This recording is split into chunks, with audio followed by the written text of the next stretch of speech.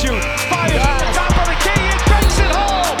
The Liberty take a 2-point lead. Welcome to Liberty FM, the podcast dedicated to all things New York Liberty. I'm Felicia, and I'm joined by my co-host and husband, Francois. This is episode 8, recapping the 2 home games and the New York Liberty played against the Phoenix Mercury and the Seattle Storm. 2 teams which are at the bottom of the league, but with a new coach and Brittney Griner and Taurasi back from injury for the Mercury, and the Storm offering a more coherent style of basketball. We knew that those games were not going to be as easy as the standings might suggest. So first, let's review the game against the Mercury this past Wednesday, which the Liberty won 99-95. Francois, where should we start? Well, let's start with the first quarter. The first quarter was a really good start for the New York Liberty. We know that, sometimes they kind of struggle to start games and then get stronger in the second half. But this time around, I felt like they had a really good start. The Liberty put a lot of defensive pressure on the perimeter, and also when Griner got the ball, which resulted in the Phoenix Mercury scoring only 13 points in the first quarter. What did you make of that first quarter, Felicia? Yeah, they started strong, especially you felt good when you saw Laney steal the inbounds pass from Taurasi in the first minute and a half of the game. You definitely felt like the Liberty started aggressive and they set the tone and pace of this game. Yeah, so I felt like we were up for a great night. Like they set the tone, and I felt like they started really strongly, and I felt like we were gonna maybe have like a comfortable game, even though the Mercury, got their stars back. I felt it was going to be a good night. But the second quarter didn't start as well as we expected. I think by now we know that the Liberty have been pretty inconsistent in their last few games. They've struggled to play a consistent 40 minutes. And the second quarter was no exception. We started with a turnover from Betnijah Laney that led to a Shea Patty layup. And then later free from Moriah Jefferson. A turnover from Sabrina that led to Michaela Onyenwere fast break, and all of a sudden it was a 6-point game. The Liberty didn't score any field goal for about 7 minutes. So I think that's the thing that frustrates us with the Liberty. Like, they have those moments of brilliance where they dominate and you feel like they're gonna blow a team by 30 points, and then all of a sudden they give a bone to the other team for them to come back, right? Yeah, I think the thing too to remember is that you still have really great players. Taurasi and Griner, you give them credit too. I mean, for the second quarter though, this was all about Michaela Onyenwere. I think she led the team in the second quarter. They played with grit. They came back. They made whatever adjustments was necessary for the second quarter. And I think the Liberty did throw them a bone with some turnovers and defensive miscues. I think sometimes for the Liberty, what you see is that they may get a lead and it's almost like they relax. They don't, again, they're not keeping their foot on the pedal. They're not keeping their foot on the gas and really pushing this game. And, we've heard the coach talk about this many times. When they get a lead, really continue to play with poise and play with urgency, like don't let up. And I think sometimes, but that's sort of part of the game, there's ebbs and flows to this game, and that's exactly for the Liberty what you see sometimes. They start off strong, then they sort of pull back, they come back, it kind of goes back and forth. So yeah, it can seem frustrating at times, but again, this is a league where you have top teams. There's only 12 teams in this league, and Taurasi is considered the GOAT, or one of the GOATs in this league. So you gotta give some credit to Phoenix as well. They're not, I know what the standings might suggest, but Griner just getting back, Taurasi still who she is. She's gonna put up shots. You can't leave her on her own at all. Yeah, so let's go back to Diana Taurasi for a second. I know in the previous podcast I said initially the GOAT, and then I said one of the GOATs. I mean, personally, let's keep it real. My GOAT is Maya Moore. She's my favorite player of all time. but we cannot deny the talent of Diana Taurasi. She's the leading scorer in the history of the WNBA, and obviously she's not at a prime. She's more towards the end of her career, and she hasn't necessarily been the most efficient player in the last few seasons. But she's a bucket, and when she start waking up, it's getting really really challenging to stop her. And in that second quarter, she started to warm up, and it was really hard for the Liberty to stop Taurasi. Yeah, once she gets in her bag, it's hard. It's really hard to stop her. You definitely, for the Liberty, defense is crucial, and they definitely have some miscues. And so if you leave her open, if she, either her or Cunningham, those three balls will land eventually. and that score diminished really quickly. But again, for the second quarter, I will still say it was all Michaela and Brittany coming through too. But Michaela definitely stepped up, which also fueled the team to step up and come back into this game against the Liberty. Yeah, I mean, it was interesting. I think it was Jackie Powell that asked after the game. She asked Betnijah Laney about what she made of Michaela's performance against New York, and I think she was really happy for her to be on a team where she could flourish and have more of an opportunity. I mean, obviously, she had her opportunity, especially the first year, a rookie season with the Liberty, where she was Rookie of the Year, and there was a lot of young players on the team, and she really took opportunity of a chance that she was given. But I feel like last year was a little bit more challenging with the change of coach with Sandy Brondello. I think that she struggled to kind of like fit in her system, and obviously with the decision that the Liberty took to chase after superstars. Obviously, players like Michaela Onyeabor were gonna be sort of like the victim of that trade system. So I was, obviously, like Betnijah said as well, like, she would have rather for Michaela to not score and not do well against them. But it was great to see her, and she definitely took advantage of opportunity that she was given in the game, attacking the basket, going over her defenders, and they could not really stop her. So it was definitely great to see Michaela perform the way she did. And so at halftime, we still had the lead, 53-46, but it was a much closer game that we anticipated based on what we saw in the first quarter. And once again, we have to thank Breanna Stewart, who had 19 points and 5 rebounds in the first half. And so third quarter, it felt like the Liberty kind of started strong again, just like in the first quarter.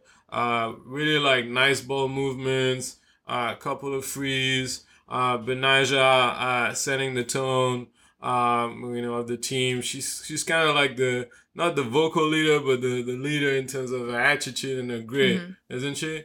Yeah, she's definitely, I know a lot of people look at this as Stewie's team now, but Laney, she is definitely showing you what she can do on the court still. I think she's still a vocal leader. She's definitely still a presence there, but she's showing you what she can bring to the court. And I just love that for her. I love her defensive presence and the offenses. When both are clicking, it's beautiful to watch. And so, yeah, they started out strong in the third quarter. You thought they were running away with it for a little bit. What did they get up to? Like almost 20 points. Yeah, they got a 20-point lead with Sabrina score free, Stewie score free as well. And so at that very moment, like, middle of the third quarter, they had a 20-point lead. And so, we didn't feel as fans that we had to worry, and I felt like it was, like a decisive lead. But I guess that's the beauty of basketball.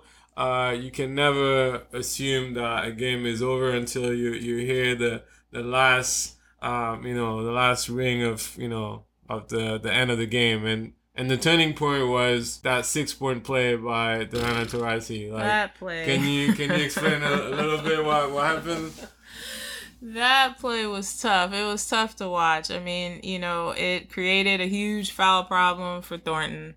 who was defending Taurasi in the middle of the third, coming towards the end of the third. And that was the first flagrant foul one for Kayla Thornton on Taurasi, which ended up leading to her making 3 free throws and gaining the possession, and a nice screen set for her to make another 3-point, which started this 6-point play. And you immediately felt that momentum shift. Yeah, I mean, it's like, I don't know, any card games and you have like a bad set of cards. Well, that's basically like when you take a card and it's like, oh man, it kind of messes up like, what I'm trying to do here. Well, that's basically what the Liberty had, bad sets of cards. Because it's like, not only do you have a flagrant foul one, which gave free throws to Tracy, but then right after she scored a free, and all of a sudden, like, they sort of came back to, like, trailing by 9 by the end of the quarter. But,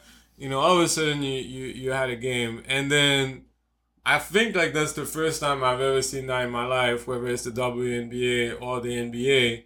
But towards the end of the third quarter, Kayla Thornton got another flagrant foul one, sort of like putting her leg, allegedly sort of like not giving land for Taurasi to land, and the ref sort of reviewed the play and gave this another flagrant foul one, which, 2 flagrant foul ones, you're out, and, Kayla Thornton couldn't believe it, and she had to, go back to the locker room. Yeah, they were tough calls. When you look back at the replay, I mean, the second one was, like, the first one I would say, like, looking back, I would say yes. The second one wasn't as obvious, though. Like, 'cause it's like, what are you supposed to do? Like, how are you supposed to defend? Like, do you have to just gently step aside so that Diana Taurasi can have a free? No, you can't do that. Like, I mean, to be fair, Taurasi is obviously a smart player, and she really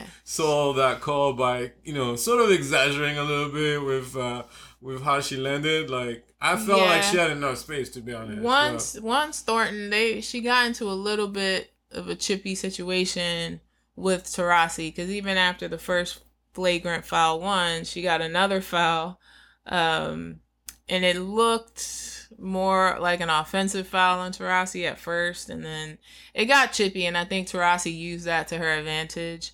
And that second flagrant foul one call, that's a tough call, because her foot did slide out, but I don't think it slid out enough like in the first call. Yeah. And so I think and also on both calls, Taurasi never went down. And I know that's not necessarily, that the player has to fall or go down in order for that rule to be applied.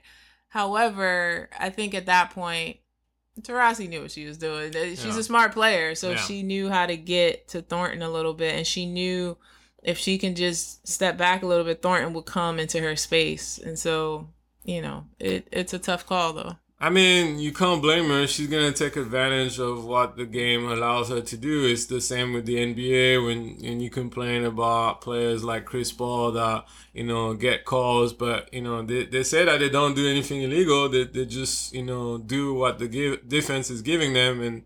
And in this, particular example, Foreign, I mean, Brandello said after the game that she didn't make any excuse. She didn't criticize the referee. I mean, obviously, if you do that, you might get a fine, but she didn't make any excuse for her players. She said that we got to be smarter. We got to be smarter in the way we challenge the player when they shoot the ball, and she felt like, Kayla should have done a better job. But it's tough to be sent out like that. Like, you usually imagine, like, players, like, getting into a fight or, like, giving a really hard foul to another player, but not like 2 flagrant flagrant one like that where you felt like, she barely touched Taurasi and now you have one of the best defenders that goes out. So that was tough, and definitely gave a lifeline to Phoenix. And let's talk a little bit about the new coach, Nikki Blue, who replaced recently Vanessa Nygaard, who was dismissed as a coach after a tumultuous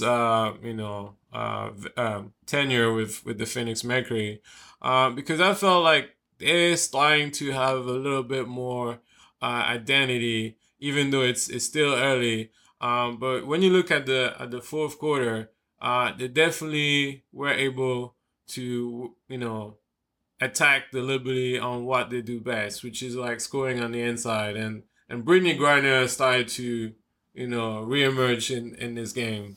Yeah, once they started to feed the ball to Brittany Griner, unfortunately for Jonquel Jones, she didn't have much. She didn't have much for her, so it was tough. But I think Phoenix made the adjustments, and with this new coach, it's not easy.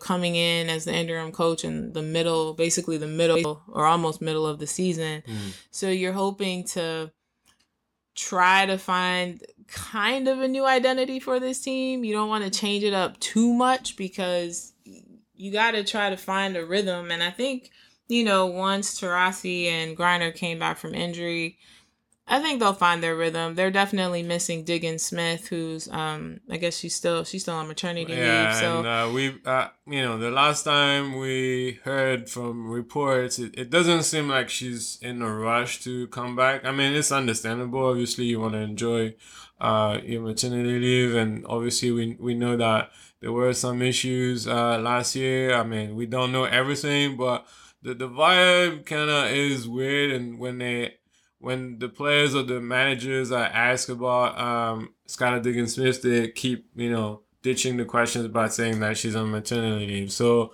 we don't know if she's going to come back. And in a way, it's good for us because that would have made it an even tougher game. I mean, with Diggins Smith, she can ball. Yeah. So, and whatever the vibe was for them last year or this year, obviously Brittany wasn't there with them, and that was a hard hit on their team, and it would be for any team.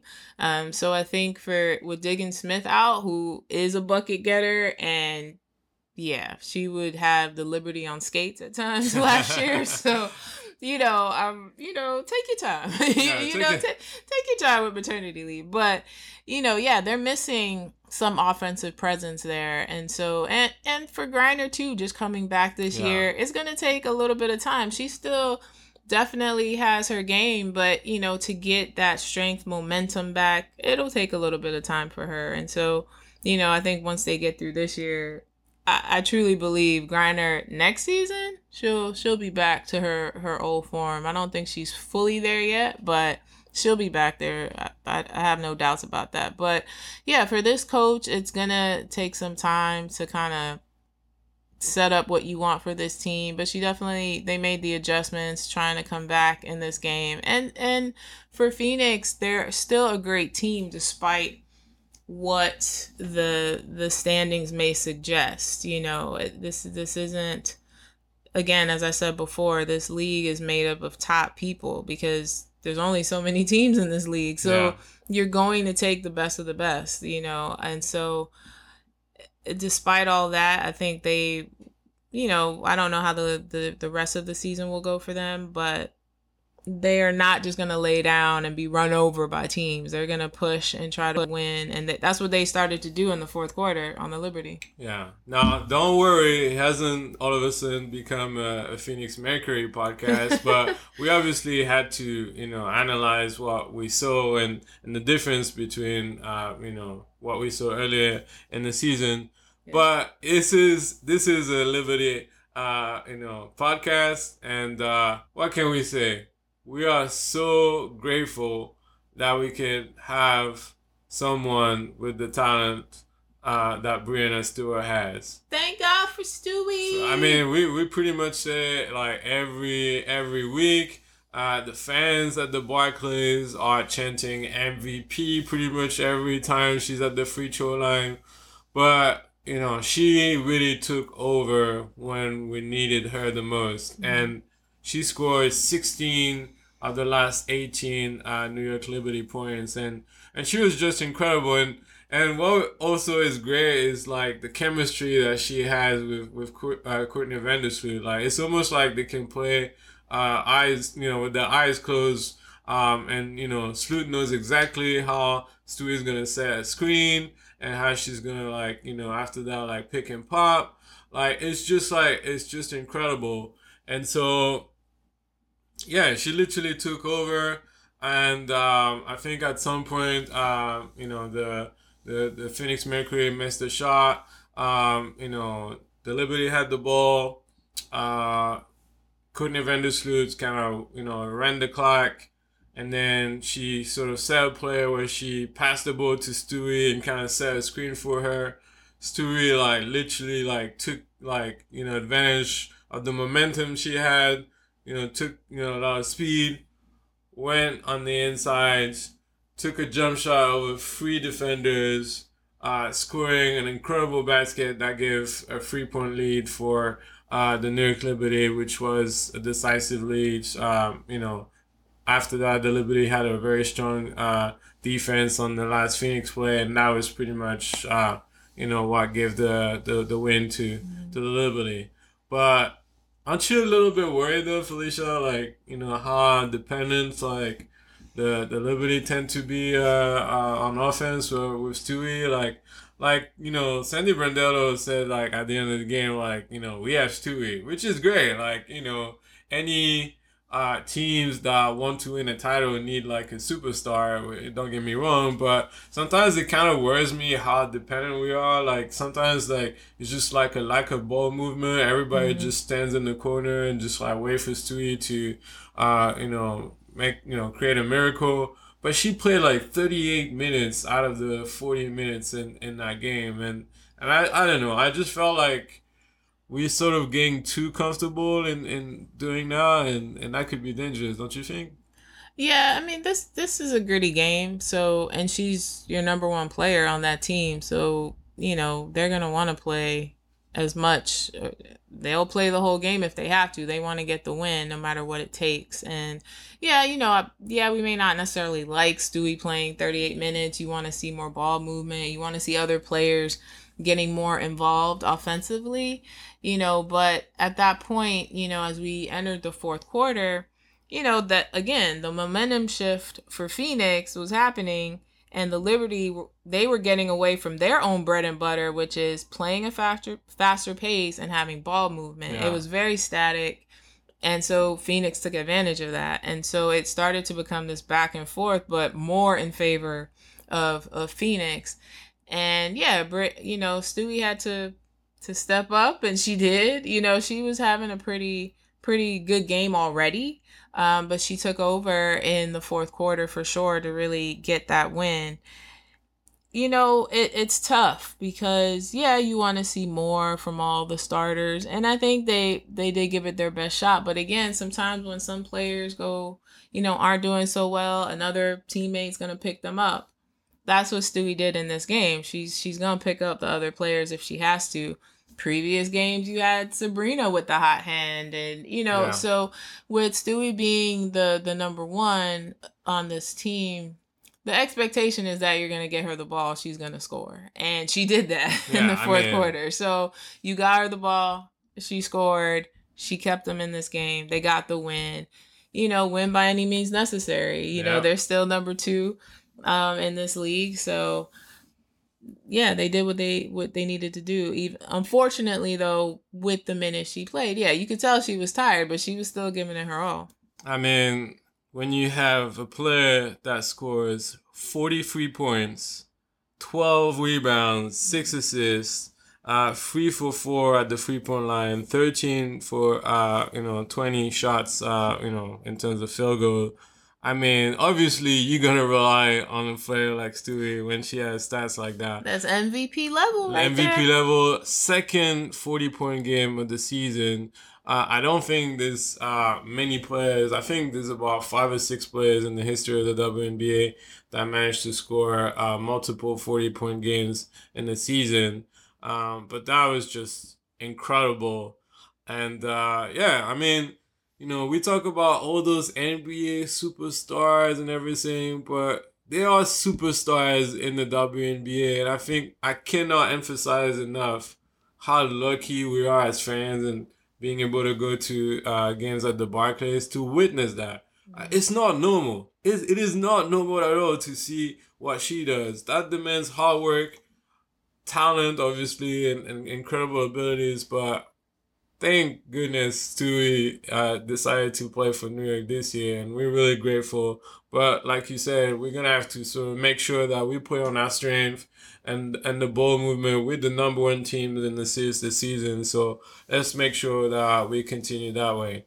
But before we move on to the Seattle game that was played on Saturday, I said that I was not gonna talk about it 2 podcasts ago, and I would, let things kind of simmer down a little bit when it comes to referees in the WNBA. And it's fine. I can say whatever I want. I'm not gonna get fined. I'm not a player of the league, but we gotta talk about the ref, like especially in this game against the Phoenix Mercury, and it's been going on for quite some time now.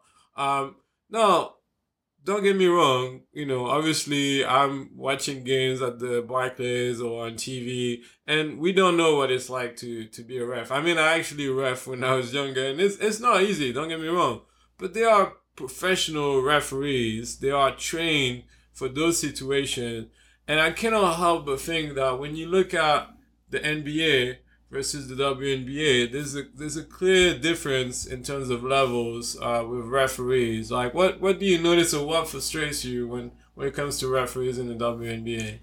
I just feel like we got, I want to say B level, but it's almost like C level refs sometimes. Like, it's not every single ref, but I feel like it's a good chunk of them, more so than the NBA. You got refs in the NBA that can be frustrating, but in the WNBA, I don't know if they got different rules. It shouldn't be, in my opinion. I don't know what it is. I feel like they ref the WNBA in a way that they want the players to play soft, almost. Like, if you barely touch a person, it's a foul. Whereas in the NBA, I feel like you have a lot of refs that just let them play. Yeah. A lot of the times. And in the WNBA, you really have some, like, ticky-tacky fouls, and it doesn't make sense. And when you feel like, especially in this game, where it seemed like the referees control the game more than just allowing the players to play, it just takes away from the beauty of the game, from the physicality of the game. They're athletes. They've been training for this. They've been playing this game for a good chunk of their lives, probably more than half their lives. Yeah. And you got to let them play. They're top athletes. They're not just, I just feel like they ref them a lot softer, in a way that, meaning what I mean by softer is that any little thing, it's a foul. And I just think they got to let them play. Like, it just doesn't make sense to me that you don't let these women play the game. They're still athletes. I just feel like it's ref different between the WNBA and the NBA, and that shouldn't be. Yeah, definitely. I mean, when you look at all the haters online that like to spend their time criticizing women's basketball, saying that it's boring, it's not as fun or athletic as the men's game, and then you have those professional athletes in the WNBA that want more equality and be treated as athletes. They are professional athletes, so they might not do Hollywood dunks like the men, but they can ball. They play ball. Yeah. They go to the gym to train every single day to be in top shape, top conditions, and produce an incredible show. So let's not treat them as if they're like average players or something like that, and just allow them to play. I feel like I think the number one foul in the WNBA is those set screens. Mm-hmm. And sometimes, there's no foul. Like, they set a good screen. It's a physical... I mean, screens are not meant to, just be chilling and just brushing on your shoulder. They're meant to, have an impact physically and to surprise you and create the difference. And sometimes, they set screens and bing, there's a foul. sometimes the other player runs towards you. You didn't do anything. I mean, we'll talk about the Seattle game later, but there was a foul where Drew Lloyd literally bumped into Jonko Jones, and they gave a foul to Jonko Jones. Like, Yeah, she that didn't was do crazy. anything. So it's like, that shouldn't be like, the star of the show or the game, those fouls. And I said to you, off records, that like usually at WNBA games last about 2 hours. And if a game lasts about 2 hours and 15 or 20 minutes and there was no overtime, the ref had something to say in that game, and we're very tacky with that call. So I think, they really have to look. I don't know if it's a question of like, the training or I don't know, is this a rule that they have to focus specifically on those screens, or even the N1s? Quite often, like if a player attacks the basket, like it's automatically an N1. So you feel like defenders don't really have a lot of chance to block the shot without, getting a foul. I don't know. It's very frustrating. Then, how indecisive they can be at times. Like, like the fact that they spend sometimes a long time reviewing plays where even us in the stands, we could see what happened. At the end of the day, obviously they want to, have the best product out there, because it's obviously entertainment. You want to have more people watching the game, enjoying the game. And I think when games are taken over by a referee, there's clearly a problem. And I wish that the WNBA would look into those things a little bit more, just like Adam Silver does with the NBA when there's something that is like, making the game less enjoyable. Just recently they approved, technical fouls on flopping, because they saw that it was happening more and more in the NBA. So what about the WNBA reviewing some of those calls that those refs unfortunately tend to call every single time? I just feel like they got to make this even. What they institute in the NBA. Yeah. Obviously, for this season, it's going to be one thing. But as the WNBA season comes through, like for next year, you should be able to have very similar, if not the exact same rules in the WNBA as you have in the NBA. And, the refs have to, people did not buy their ticket to see the refs. Yeah. You buy your tickets, come to these games, root for your players. And when the referees take over the game in such a way, it's not enjoyable. You're definitely going to hear a lot of boo birds from the fans, but it's just not enjoyable at that point, because it's one thing after another. Or you have, I've tend to see in the WNBA versus the NBA where you tend to have calls where the refs aren't paying attention almost. Yeah. And I'm hoping that's not the case, but sometimes when you're at some of the WNBA games, I feel like there's a call, they're looking at the other refs, and the other refs are confused, and they got to talk about it. And it happens in the NBA. Don't get me wrong, it happens. But I feel like it tends to happen more in the WNBA. I feel like I've seen it more than I do in the NBA. I know it's a tough job.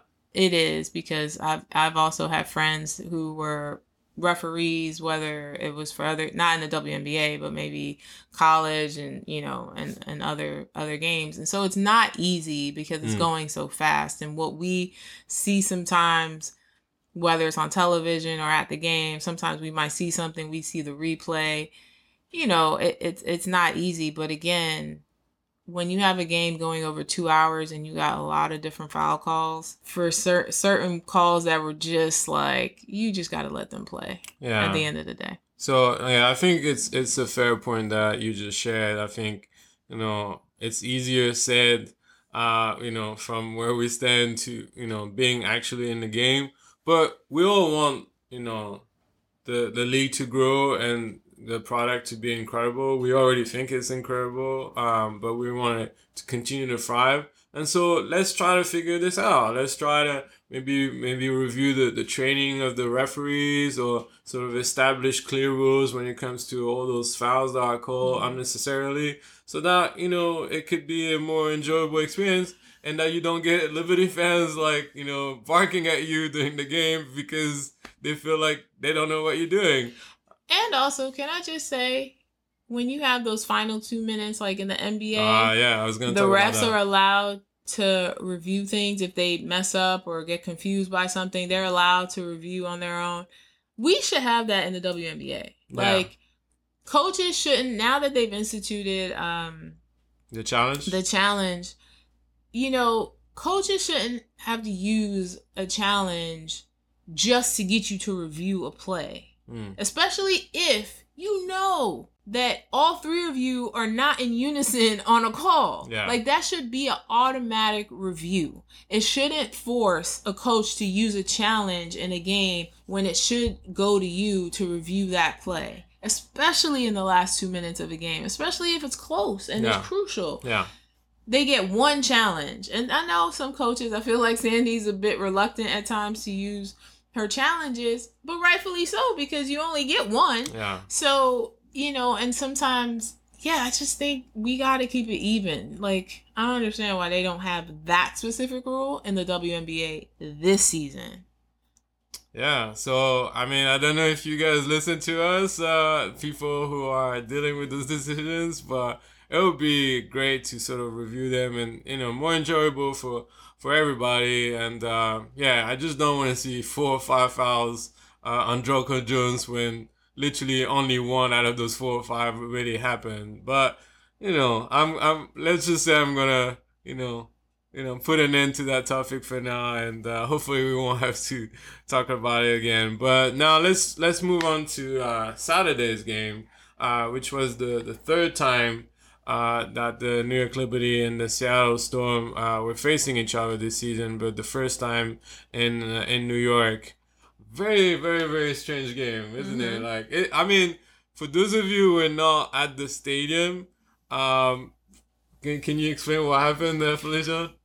Well, the whole PA sound system went out, so it was really quiet to start the game, so if you weren't there... quiet, yes and no. It gave an opportunity for the fans to, sort of what I mean is, like, the music that they normally have, the announcers that, for the Barclays Center, you don't hear any of that. So the crowd had to hype the teams up, when they had to do their intros. You just saw them kind of pop up and do their own little intros. You don't hear anything. Yeah, that was funny.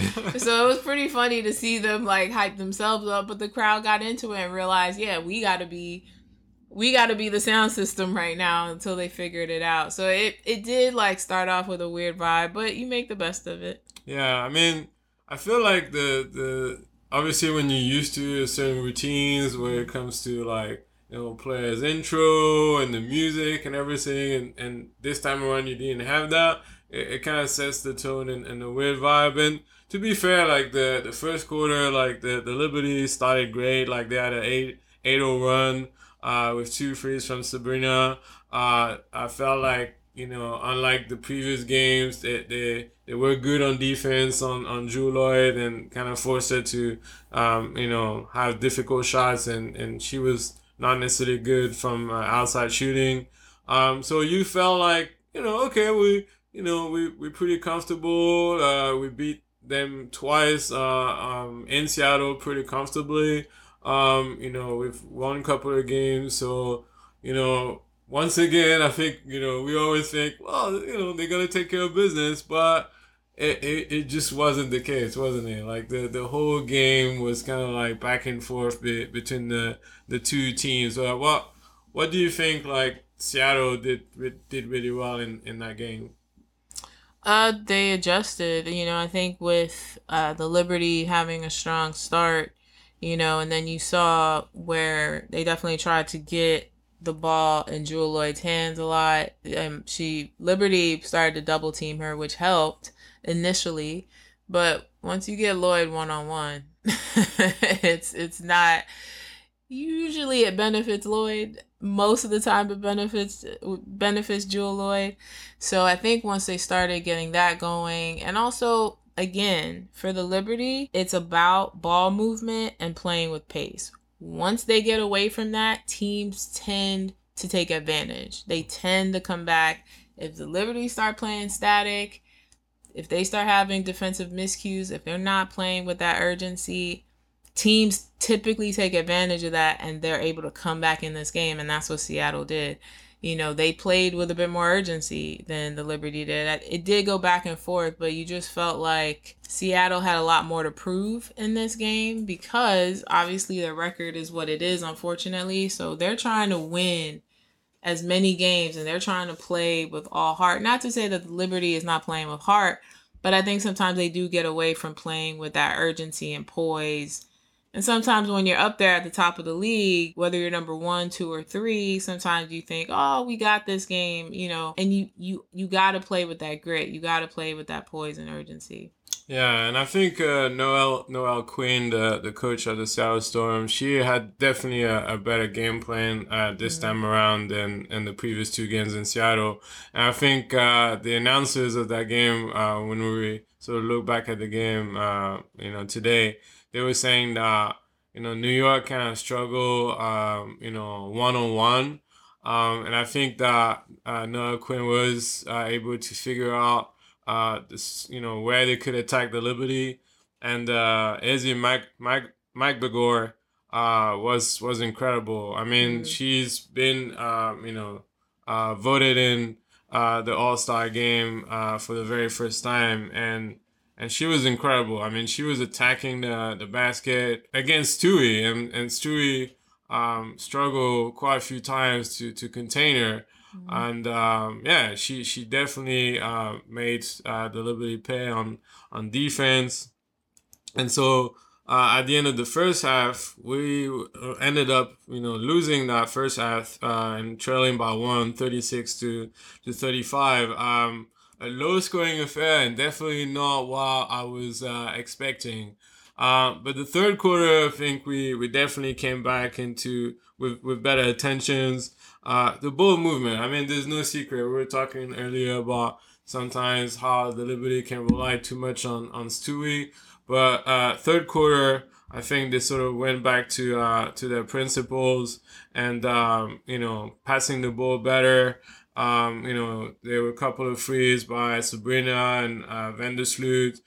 Sabrina, who hasn't had as many assists this season as previous season. Obviously, with Vandersloot being the best passer in the league, average is gonna lower a bit. But I feel like she was very good in this game, passing the ball either to Nyara Sabally or Vandersloot. And so I felt like, the third quarter was definitely much more efficient on the end.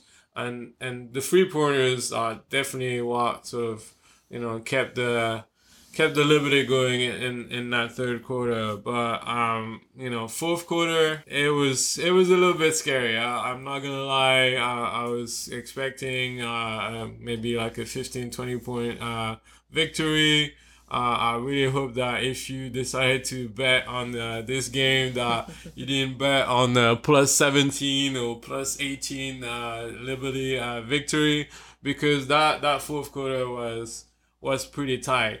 Obviously, one of the turning point was unfortunately Drew Lloyd's injury. She twisted her ankle by herself with 7 minutes left in the quarter, which was, to be honest, very scary. Like, I mean, any player, it would be scary to witness that in the stadium, but especially when it's like one of the best players in the league, you really don't want anything bad to happen. I mean, she was able to stand up afterwards and so go back in the locker room, but she didn't come back into this game. And so after, the scary moments, I think the Liberty kind of took advantage of it. And Sabrina was on fire, scoring frees after frees. And that gave the Liberty a 10-point lead with 3 minutes left in this game. So we thought it was a wrap. But, I mean, a couple of weeks ago, I talked about the revenge show of the New York Liberty. But this week, it was probably the revenge show of the former Liberty players. So, Michaela, even though she didn't win with Phoenix, she had a 19-point game. And then in this game... good old Sammy Wickham. Good old Sammy Wickham. Whew, what can we say about Sammy? I mean, we always knew she had a quick trigger. That quick trigger, man. That quick release. If you give her the slightest amount of space, you're not catching up with her. You're not getting to her when she shoots that 3 ball. She came through for them, even though, yes, they didn't get the win, but she got it very close because she had her own 8-0 run in the fourth quarter towards the end of the game, and yeah, with 2 quick threes, getting into the paint to get a bucket. I mean, she was her own wrecking crew in the fourth quarter, very quick. And she also, as we talked about, her lucky gum that when she made that first three, I think she lost the gum. Is there really a 3-second rule when something goes on the floor and then you pick it up and put it back in? You can have maybe a 3-second rule in your house, but like on a court where sweat and I'm not gonna get into it because that's just gonna get gross. But on a court, yeah, no, because there's. Yeah, I think like everybody in the stadium was kind of stunned. First of all, because she scored, that was the second free, and then after that, we all saw that she, dropped a gum and put it back in her mouth, and it was like, oh no, what just happened? And then she did it quickly, but still, like, I don't know if that would be my first instincts. I know you're thinking immediately like you don't want gum on the floor because you don't want some player to step in it or whatever. But yeah, I probably would have just thrown it to the side, or I don't know. I would have done something else. I wouldn't be putting that back in my mouth. But she picked it up quickly, but still, she was still chewing it all the way through the end of the game. Even if you did that, I thought she would have, once timeout or a foul call, you got back to the bench real fast, you get it out. But then she made another 3. She got another bucket after that, so maybe she thought, lucky gum right there. I don't think she didn't care that much about what impression she gave. She was there to win, and that kind of brought me back to, let's give some props to Sammy Whitcomb. She played 2 seasons with the New York Liberty, and I remember some of the craziest moments of the past 2 seasons at the Barclays, where quite often runs with Sammy where she would get on fire and score like 3 or 4 threes in a row, and the crowds would go insane. And it's just like this quick trigger that she has. Like, she's so quick. Yeah, like as a defender, it makes it really hard because you don't know what she's gonna do, and once she gets on fire like that, it's unstoppable. And I know, like, she's a very humble person. We got to meet her last year when there was like a meet and greets with the fans to sort of celebrate the end of the regular season, and you could tell she was a very humble person, very nice. She interacted with a lot of people, so we definitely had great memories of Sammy Whitcomb. We wish it wasn't against us, unfortunately, but I think, we sort of expect the Liberty to just dominate games just like the Las Vegas Aces, and it's been a little bit more, a little bit more greedier for the Liberty to win those games. But what they said at the end of the game, though, was, the mentality and the experience that it gives you. Sabrina said after the game that, we had to buckle down, get starts when we needed to. Stewie Benaja had great games. Nyara came in and gave us a great game off the bench. She said that it's a game of runs, and those last couple of games they find different ways to score. Even though Seattle beat them on the board and on the 50-50 balls, they got shots when they needed to. And even Stewie, appreciated. She said that it's really valuable when we're in those close games, when teams come back, there's more pressure on us to finish. And so they have to continue to get this experience and save it for later in the season. So, I mean, it's not going to be pretty all the time, but great teams can find solutions when they need to. And they got the job done in this difficult game. Yeah, for sure. Again, there's always ebbs and flows in a game, and it is, like Sabrina said, it's about runs. Like, this game goes quick sometimes, and you could get out fast pace, score a few buckets, you get a timeout, next team comes up. It can go back and forth very, very quickly. And so, yeah, this, again, they had to fight to get, in this game. Stewie had a good game. It wasn't like her previous game, but I feel like she had like a quiet efficient game. I mean, I would love to have a quiet game with 25 points, 8 rebounds, 3 assists, 4 for 7 at the 3-point line. I mean, I like that kind of quiet, to be honest. But Yeah, I mean, it just, like the last game, you could see the difference. Like, she's still getting her points. She's still, having her effect on this game. But I think towards the end, and throughout the game, what really saved the Liberty was the 3-point ball, for sure. I mean, Sabrina was incredible. With Sabrina having 6 threes in this game and, obviously others contributing throughout the game, it was huge. It was a huge win for the Liberty. They had to pull this one out. They did that. With a challenge. So just to, for the recap, the end of the game, the Liberty were up by 2. Seattle had the ball. Very good defense by the New York Liberty. And Betnijah Laney was battling, the rebound with Manjanu, a rookie from Seattle, who's really had a very dominant game at the boards. I mean, from the stands, we could tell that it was Manjadu that touched the ball last. But fortunately or unfortunately, the Liberty had to take a challenge to make sure that they got the ball. The ref took a very long time, but it was clear from the replays and from what we saw from the stands that the Liberty were going to gain that ball, and they did. And after that, I mean, it was, not game over, but, Seattle had to foul. They fouled Sabrina twice, who, obviously she's a great free throw shooter, and scored the 2 points, the 2 free throws, which gave a 4-point lead. And then the Storms, who were running out of timeout, took a 3-point shot and, missed it. Sabrina got the rebound, and we got the win, 80-76. But again, in a game like this, in the last, under 1 minute of the game, with the last 30 seconds of the game, you have a call that could have been reviewed. It shouldn't have been a coach's challenge. That right there, you were not certain that went off of Betnijah. That right there, you can go, they should have that rule that within the last 2 minutes, it was perfect right there. That whole play. Something like that should be reviewed. It shouldn't be. And I'm glad, I think there was somewhere earlier in the game where we thought she could have used the challenge and she didn't. So I'm glad that she had the challenge at the end, because that could have been a total momentum shift for Seattle. Because at that point, the Liberty were only up by 2.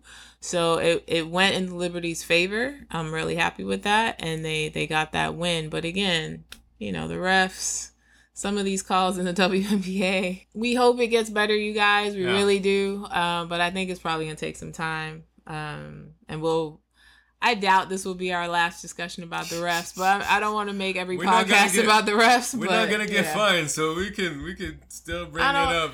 I don't want to make every discussion about the refs, because this isn't about them. But sometimes in these particular games this week, the refs were not great. All right, so overall, 2 greedy wins, but we get 2 wins, and we sort of getting closer to the Las Vegas Aces. I didn't think I was going to be able to say that at some point in the season, the way the Aces have been playing, but they lost recently against the Dallas Wings for the second loss of the season, and we're trailing right behind with 13 wins and 4 losses. So there's a little hope, that we could maybe, get the first spot. It's going to be tough, but at least now we feel like we have a chance, and we got those 2 wins. Next week, we'll only have 1 game away against Indiana, which is going to be an important game, because if the Liberty win this game, they would be the finalists for the Commissioner's Cup, and will face the Las Vegas Aces, who already have their spot for the Western Conference. So still an important game before the All-Star break. Before we quickly talk about the selections for the All-Star game, there were also other news for the New York Liberty, and the big news was for Sabrina Ionescu, who was the face of the NBA 2K video game, as well as Kobe Bryant.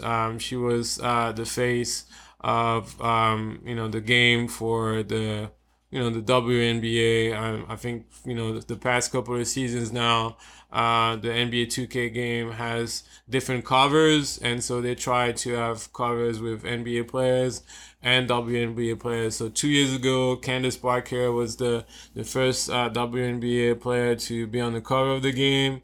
Last season it was Diana Taurasi and Sue Bird, and this year it's Sabrina Ionescu of the New York Liberty. So obviously we know the impact that this video game has on many generations.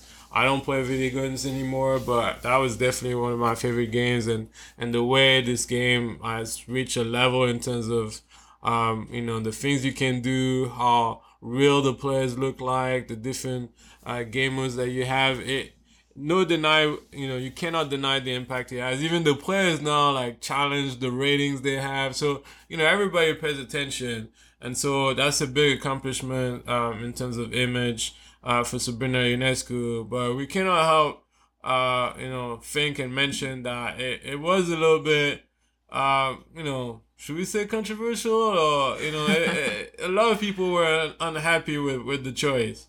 I think the reviews were mixed. I think I always feel a bit just complex with this one. I feel like Sabrina deserves the accolades. She is a phenomenal player. But when you think about the WNBA players in particular, who have gotten this honor, basically, they've been in this game for some time. They've won championships, MVPs, things of that nature. And so you understand why they should be there. Sabrina has the stats. She is a phenomenal player again. I love her on the Liberty. I love her. I love that we have her on our team. But I also think when you look at the game as a whole, I think there are other players that are also deserving of this particular honor. So I think, sometimes it feels like it just comes down to a popularity contest sometimes. But I mean, like, if you look into those arguments of popularity, I mean, the two players with the most votes for the All-Star game were A'ja Wilson and Breanna Stewart. You see A'ja Wilson in a lot of commercials now. She's one of the faces of the WNBA. Breanna Stewart is also one of those faces, and she's having an incredible season. Yeah. And those two players have won titles. I mean, Breanna Stewart was MVP. She won 2 WNBA titles. A'ja Wilson has been MVP twice, has 2 titles as well. No, 1 title, excuse me. Last year, she, has a lot of accolades. So for me, it would have been the 2 most obvious choices for the cover, because they are popular and they've pretty much won everything that they could win. So for me, those would have been the 2 obvious choices. But I think, what kind of, bugs me a little bit is that I think like the people that were against this decision of, having Sabrina as the cover of the game kind of revert to like, and their criticism. I think they kind of lose sight at some point of, how good Sabrina is. We're not saying that she's the best player of the WNBA, but like, you gotta watch the games though. Like, I mean, we at the games, like, all the home games, and yeah, we see the flaws that she has in the game. We mentioned previously in the podcast the defense, or like sometimes when she goes to the basket, she often gets blocked by centers or more physical players, a lot of movement. But like, there's other things to her games, right? And when she was injured with an hamstring injury, we saw how the Liberty needed her in those moments. We see how she scores those incredible threes, and even further and further, like every season we see her in the warm-ups, the way she prepares herself. Like, she can rebound the ball, she can pass the ball. Like, she does a lot of things like that helps the team win. She does a lot of the little things. I do agree, and I think that's why it's so complicated for me when I see that, because, like you said, when you think about this league, and again, who got voted in the most for the All-Star, A'ja Wilson, Breanna Stewart. Even if it was one of those two to be in this video game, to be picked for this, I would have been fine with that. Because of the fact who you even had before them, they've won championships. They have received some major accolades in their career. And Sabrina is just starting out. Yeah. She's only been in this league for a couple years now. And she's gotten quite a lot, I would say. Again, girl, get your bag. You know what I mean? Yeah. If it's there, it's not like you just gonna be like, no, I don't want this. Of course you're gonna want this. This is your longevity. This is your future. You're gonna go after it, and people, if they're gonna, present it to you, why not? But I think, you also have other players in this league who have been in this league longer, fighting, winning championships, doing it, in this league, and they're just not recognized as much as her. I'm happy that A'ja Wilson is now more out there on the forefront. Yeah. I feel like that is well deserved. She deserves it. Yeah. Absolutely, she deserves it. Yeah, I'm a Liberty fan, but you gotta say shit. This woman got game. A'ja Wilson in a little bit. It's not gonna happen, but right. So you just gotta recognize the talent, the brilliance of some of these athletes, and so that's why it's complicated, because I think Sabrina will be that.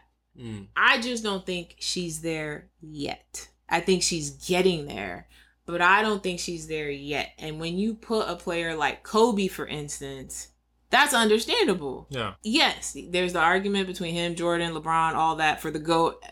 Fine, whatever. But well-deserved. Yeah. Sabrina, she is, I truly believe that she will get there and she will be that, but it just seems early. Yeah. I guess that's what it comes down to. It's not that she shouldn't get it. It just felt a bit early for her to be the face right now. Yeah. Whereas, you could put Stewie, you could put A'ja Wilson and others in that category as well. Yeah, I mean, obviously representation matters, and that's why, some people have strong opinions about, who's the face of, the league or, of a video game.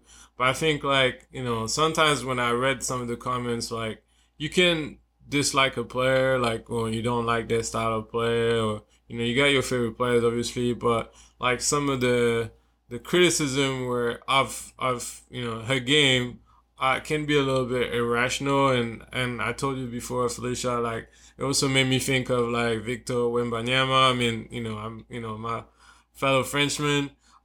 There's a lot of expectation for him as well in the NBA, and I won't spend too long on that, but he had his first summer league game, and it was kind of mixed in terms of his performance, but that was just one game of the summer league. And I think because they hyped him up so much, when you read the comments on Twitter about his game, it's almost like he's a buzz, or you see why you hyped him so much, and so I couldn't help to see the parallel as well with Sabrina, where it's you could have valid criticism, valid reason as to why other player maybe deserve it more, but to say that she's a bust or she's she's not a great player, for me it's a little too much. So yeah, I mean, happy for Sabrina, understand why other choices could have worked out, but it is what it is. She's a little player. We're gonna continue to support her and be happy for her in that regards. In other news as well, if you're a Liberty fan, you definitely also gotta watch the third episode on YouTube of the Liberty, the season unlocked, and it's a shorter episode than the first two. It's about 8 or 9 minutes, but you gotta watch it. If you love basketball, if you love magicians like Maya Johannes, it's definitely a work of art. This 9 minutes video on YouTube that the Liberty produced that kind of helps you getting into the world of Maya Johannes, the shy presence off the court, but the sort of, incredible player on the court, and just get a better idea of who she is and how she sees the game. I mean, that was a great episode, wasn't it? Yeah, I love that episode because we both love Marine, and so I think they did a great job with this episode. I think that what I got from that episode is just more. I hope with the coaching staff that they will figure out how to use her better. I think sometimes it feels almost like they put her in and it's like, do you? Yeah. But I think she needs a little bit more direction. Yeah, we call her the wizard, the magician on the court because her passes could be impeccable at times. And I think she likes to play that way. I think she wants to make the better pass, the great pass, so that you get a better result. But I think sometimes she herself has to see that she can also be more aggressive to get those buckets. I think that they just, I don't know. I think they have to set some better plays for her to get her more involved in this game, or in future games, I should say. So I'm still a Marine fan. I want to see her get better this year, though. Yeah, I mean, let's not forget that, I cannot even remember the last time she really had a break. I mean, the season in France is really long. They start, September, October, and they go all the way up to June, like mid-June. So that's a much longer season than other, championships in Europe. And after that, the past 2 seasons, after French season, she went to, the WNBA with the New York Liberty. And then in between, like last year, she was supposed to play at the World Cup, but she had an hamstring injury. The previous year, she had the Olympics in Tokyo. So that's a lot of games. And obviously, she loves basketball, and that's always, what she wanted to do in life. But that's hard to play so many games. And so I think, like, she's kind of hitting a wall at the moment. And, I just feel like, yes, at first I was like, yeah, Sandy Brondello, like, wants to give her freedom. But at the same time, I feel like, she's still trying to figure out her place in that new roster. Because it's not the same roster as last year. You obviously have a couple of stars now on the team and just figuring out a role. Because, trust me, watch some of the games, and some of the games are available on YouTube from the French league, or even the she didn't play in the Euro League this year, but the Euro Cup, and it's a totally different player. Like, she's more aggressive, she scored a lot of points, and I feel like it's not like she cannot do that in the WNBA. And I think obviously she's a very unselfish player and want teammates to shine.